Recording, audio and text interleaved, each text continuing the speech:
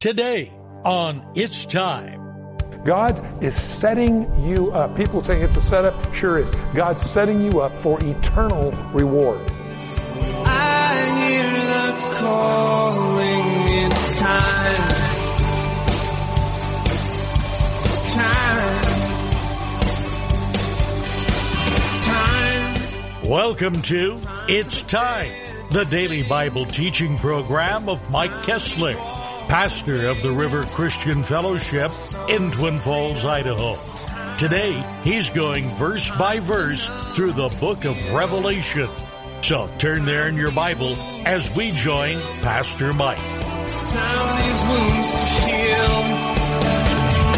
Over the mountains and over the valleys, I hear the calling. It's time. So God wants you and me, being about our Father's business, to remind those there is a judgment that is coming.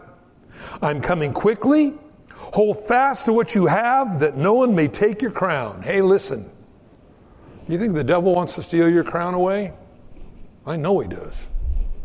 He always wants to trip you up. The Bible says he's the father of all lies. He's the destroyer. That's what he was. Jesus said he was a liar from the beginning. And when we realize this formidable enemy that we all have, you better have God in your corner defending you. It's like sometimes you see such a bad mismatched fight. You ever seen one of those? You know, some little weakly person comes out and there's a big Hulkster comes out and, you know, boom, just drives him through the ring like a tent stake. Well, that's kind of the way we are when we come up against the devil if you don't have God in your life. God is the force behind us. And the Bible tells us that we have power from Him to overcome the devil. Remember, you as a Christian, you have a real enemy, the devil. Peter says, as a roaring lion, walking about, seeking whom he can devour. That is what the devil wants to do. Devour you. Do you know what being devoured means? You get ate up. Don't allow that to happen to you. Stay close to the Lord. He said, no one can take your crown. He who overcomes, I will make of him a pillar in the temple of my God, and he shall go out no more, and I will write on him the name of my God, the name of the city of my God, the New Jerusalem, which comes down out of heaven from my God, and I will write on him my new name. We talked about this last week. This is the second time we found this. God's going to give all of us a brand new name. Wow. Now, again, I don't know all that entails, but I know we're going to get a brand new name to match our brand new body. And I'll tell you, the older I get, the more I need a brand new body. Have you noticed that? Do you get up in the morning and realize your aches have aches? Do you realize that you can't do what you used to do? And if you do what you used to do, you will pay for it. I have found over and over again, I often say I can do everything that I used to be able to do when I was 30. I just have to pay for it for a couple of weeks afterwards. Well, that's true. Why? Because we're all experiencing aging. And you don't have to be 50 or 60 to begin to feel this. You can feel it when you're in your 20s. And you'll find this all the way through your life. Sometimes I'm kind of amused when I'm around younger people that are in their 20s and they go, oh, I ache. And I go, honey, you ain't seen nothing yet. And you say, well, how is that? You know, the only way I can describe it maybe for younger people is do you remember when you were little you had growing pains? Every once in a while your legs would just hurt, like when you were like 8 or 9 and your legs would just hurt. It all comes back. You're going to get a new body to match that brand new name that God is going to give you. He says, he who hath an ear, let him hear what the Spirit says to the churches. I think it's really important. I believe these two churches that we're going to focus on today, this first one, are churches that are around today. We want to be the Philadelphian church. In fact, I think most Christians think that they're the Philadelphian church, the church of brotherly love. But my question is, are we? And I think that's a good question we have to ask ourselves. I don't want to assume something that isn't necessary. Am I really willing to help somebody that's been hurt? Am I really willing to reach out to those that maybe don't have a mom or don't have a dad? Or am I really willing to become involved in them? Well, they might not like me, yeah, but they might really like you. Well, I don't want to meddle in other people's affairs. Listen, a lot of people are praying that somebody would. They're stretched beyond their own capabilities to do something, and they need help. They need you. They don't need you. They need God that's in you, the hope of glory. And they pray for somebody to come along. So to be the church of brotherly love just can't be in name, but it has to be in demonstration, getting involved in their life. And I shared this before, almost to the point of having to earn the right to share the gospel with them. That's what it means. Now, verse 14, and I believe this is the last church in the history and the order of things, and it's pretty much. But the last church comes up. In fact, Jesus said, when the Son of Man comes, will he find faith on the earth? This is interesting when we look at this church. And to the church of Laodiceans write. And this means ruled by the people. No longer ruled by God, but ruled by the people. That's what Laodicea means. To the angel at this church write, these things says the Amen. Amen means so be it. The faithful and true witness.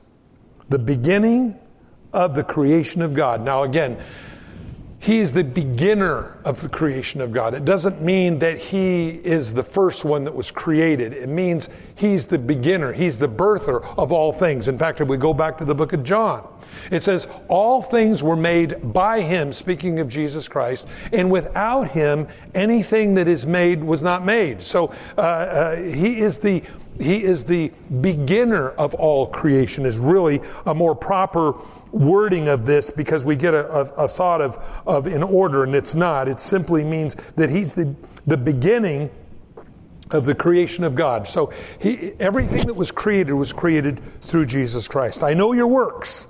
Again, God knows these things. He not only knows what we do, he knows why we do them. He says, I know your works, that you are neither cold nor hot. And I could wish that you were cold or hot. So then, because you are lukewarm and neither cold nor hot, I will spew you out of my mouth. Wow. Cold or hot? How do you like your tea? How do you like your coffee? I don't like... Yeah, you ever got a mocha? An iced mocha? They're good. And you put it in your car, and you drink it down, and as you're driving along, and you got it sitting there alongside of you, and you're just driving along, and all of a sudden you look down and say, hey, I haven't had any of my mocha lately. And you reach back down, and you pick it up, and you take a swig of it, but by then it's been about like 45 minutes, and it's lukewarm. It's gaggy. I like coffee cold. I like it hot. I like tea ice cold. I like it hot. But in between just doesn't do it, does it? Now you probably go away from here and say, all I learned out of that church today was that you don't want lukewarm tea. No, I hope you learn more than that. But it says, because you're neither, I'll spew you out of my mouth. Now this is interesting, because this is Jesus talking to a church, friends. This is Jesus talking to Christians, saying, I'll spew you out of my mouth. This idea of, well, you just accept Christ and live like hell because I'm still going to heaven. I don't know what verse that is. I never found it in my Bible. I find a lot of verses that say when we abide in Christ, that doesn't mean we don't sin. That doesn't mean, but we're not talking about habitual, purposeful, meaningful rebellion against God. I believe that, again, as it says here, we want to take our relationship with God seriously. And so he says, Because you say, I am rich, and have become wealthy, and have need of nothing, and you do not know that you are wretched, miserable, poor, blind, and naked. Wow. You do not know that you are wretched, completely separated from God. You do not know you're miserable. It's funny, money can sometimes mask our miserableness. Have you ever noticed that? Well, if I just had, you talk worldly people, oh, I just had to win the lotto, I'd buy this and I'd buy that. And I'd buy my problems away. And then you see these books come out, the people who have won the lottery that now are so much worse than they were before they won the lottery. Because the problem is not what you have, it's your relationship with God. There's an old saying, if you're not thankful for what you have, you won't be thankful for what you get. And most people that are always looking for something else are not thankful for where they're at right now. Because God teaches us where we're at right now about His provision. If you were never poor as a Christian, you would have never known the provision of God in your life. So how can you then comfort somebody that comes to Christ who's been strung out in drugs, they've wrecked their life, and you can say, but listen, when you come to Christ, God will provide all your needs according to His riches and glory. I've never had to experience that myself because I was always kind of a rich kid and won lotteries and things like that, but that's what the Bible says. Hope you figure it out. No, that's pretty lousy testimony, ain't it?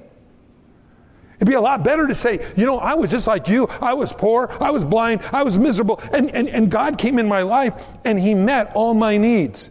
Oh, man, we used to have Holy Ghost prayer ghost meetings around the washing machine. God, let it do another load.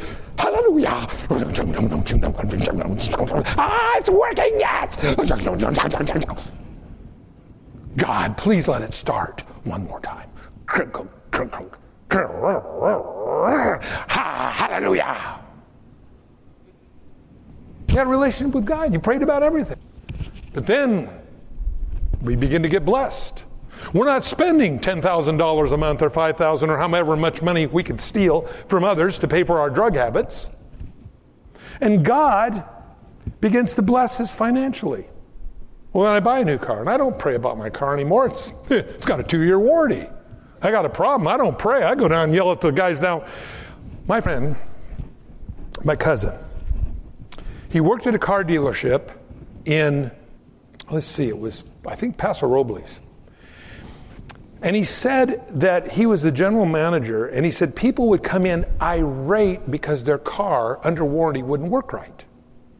And they would come in yelling and swearing and cussing, and he said it was ugly. And he says, I kept trying to figure out, what should I do to stop this? And so he said, what I did is I got a big plate glass mirror, and I put it behind the counter.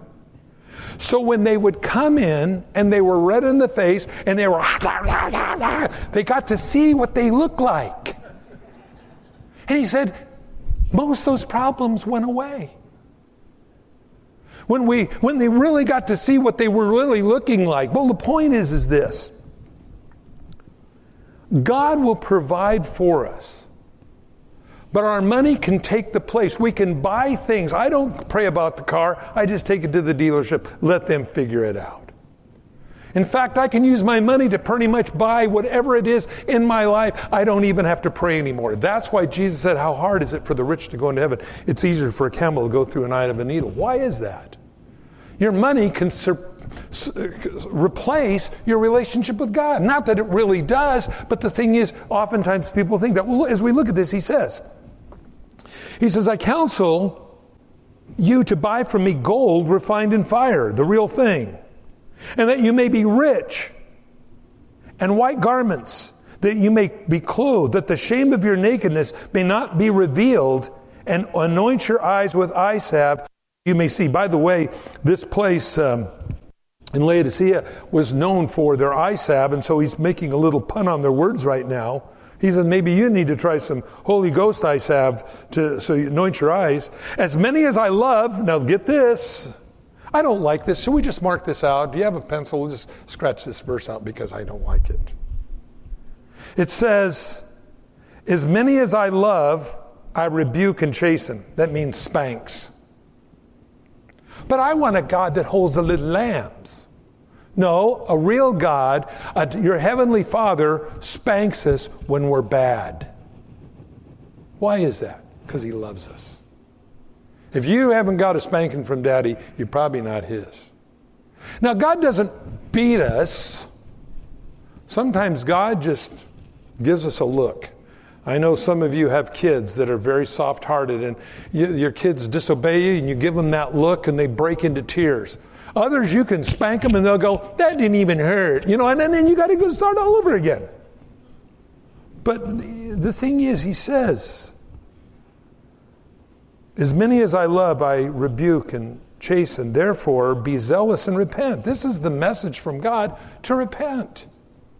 It's not that he wants to crush anybody. He wants us to walk in his ways because we rob ourselves of eternal blessings when we're not where God wants us to be. And he says, behold, I stand at the door and knock. Behold, I stand at the door and knock, and if anyone hears my voice and opens the door, I will come into him and dine with him and he with me.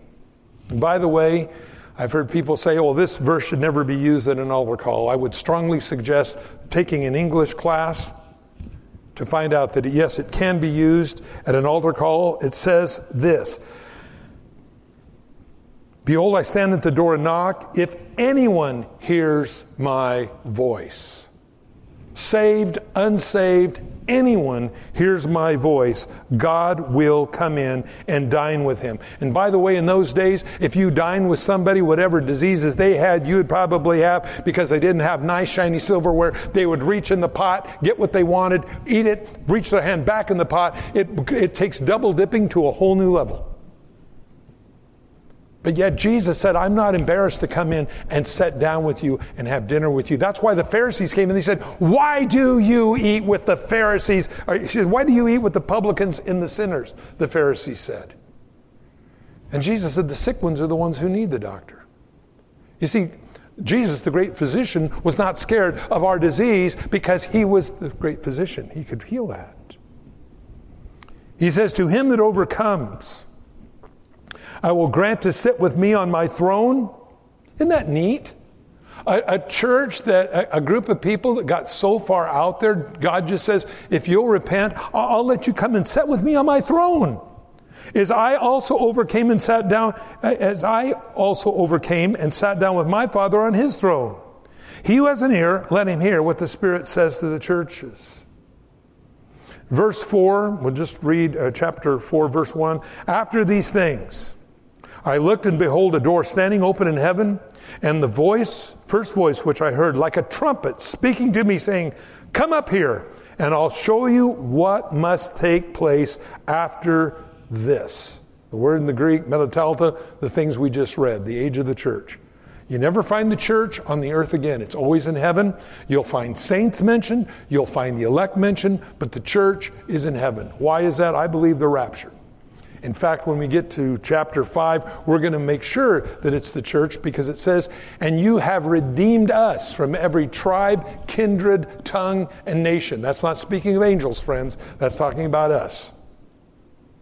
But the question is today, God knocks at the door of your heart.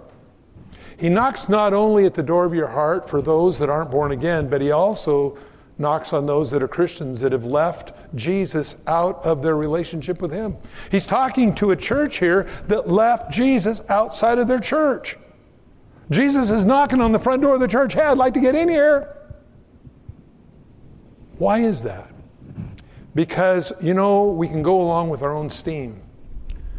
And then, unfortunately, what happens, it isn't a lawnmower, it isn't a washing machine, it isn't a car. It's where you go to the doctor and the doctor says you got 6 months to live. Now all of a sudden, money doesn't fix everything. Now all of a sudden, all the dynamics change. You see, we're not promised tomorrow, and that's why we need to be what God's called us to be today. God is setting you up. People saying it's a setup, sure is. God's setting you up for eternal reward. Not just what you see is what you get, but what you're going to get in eternity. God realigns our purpose with His purpose, and instead of having a temporal reward that fades away, that gets old, that gets dented, that those things, God then in turn takes and allows us to spend eternity with Him and reward us forever. What a great thing, man. To trade something you can't keep, to get something you can never lose, that's a good deal. People are saying, I want a good deal. That's a good deal. Because you're going to lose the stuff of this world. And some of us lose more things more quickly than we think. Whether it be our car keys, screwdriver, half-inch wrench, a spouse, our kids. But God's got something for us that'll last forever. This morning, if you've never prayed and asked Christ in your life, He's knocking at the door of your heart. He wants in. Will you let Him in? He wants to come in and have dinner with you. Light a candle, sit down there, sit down. How's your day? That's what God wants to do. A lot of people think God wants to come in and kick everything over in your living room and bust everything up in your kitchen. No, that's not God. God wants to come in and sit down with you. And then you look just like Zacchaeus did, the little man that was in the tree. They're all walking along. Everybody's trying to see Jesus. Zacchaeus was a tax collector, a little short guy, dressed in probably bright clothes. He asked, which way is Jesus going? He's going down that way. Okay. He runs around the back of the crowd. He climbs up, the Bible says, into a sycamore tree. And hanging out of the sycamore tree, Jesus stops and looks up at him. Now, that's something you don't always see. As a little short man in brightly colored clothes, because he's a tax collector, he had money. He was up there in his Gucci. And he stopped. Jesus says, Zacchaeus, come down out of the tree. I'm going to have dinner at your house tonight. I'm surprised he didn't fall out of the tree. But he comes down. Jesus goes to his house. And Zacchaeus says, Lord, whatever I've taken wrongly, and evidently it bothered his conscience. He said, whatever I've taken, I will restore fourfold back to whoever I've taken from. Isn't it funny that Jesus didn't say, now Zacchaeus, I'm eating dinner right now with you. Come down, candle lit, we're all together here, we're good. Now, I'm going to start telling you what to do. Zacchaeus was convicted. God spoke to his heart. Jesus didn't tell him. He told Jesus, I'm going to pay back those that I've wronged. Because true repentance came to Zacchaeus. When you invite Jesus to come into your life, God will show you what you need to do. He'll lay it on your heart. And it won't be a condemning voice from the devil that says, you rotten loser, God would never have you in His presence again. Who do you think you are that think God would come and have dinner with you? That's the devil. Remember, conviction brings us closer to God. Condemnation from the devil always wants to take us away from God. That's how one of the things people say, how do I know whether it's God's voice or the devil's voice? Well, I can tell you one thing.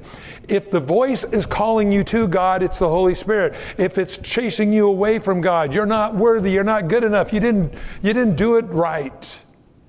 That's the devil. The Bible says, come in. God says, come in. I invite you today, come into the family of God. Let Him bless you. Let Him heal you. Let Him restore you. If you've never received Christ as your Savior, you're distant from God, I just want you to pray today and let God do what you want. And so if you need God to do something new in your life, if this knocking on the door of your heart, I don't know if you've ever seen that picture where you see Jesus, it's a picture, and He's knocking, He's kind of knocking on the door. If you'll ever notice something interesting about that picture, there's no door handle on the outside. The door handle's on the inside. In other words, Jesus didn't reach down and open the door. That's something we have to do. There's no door handle in the picture. I didn't catch that. My mom pointed that out to me one time when I was a little boy. She says, you'll notice there's no door handle on the door. And I go, there's not. And I said, why is that? And she says, because we have to open the door. Thanks for joining us on It's Time. as Pastor Mike teaches verse by verse through the Bible.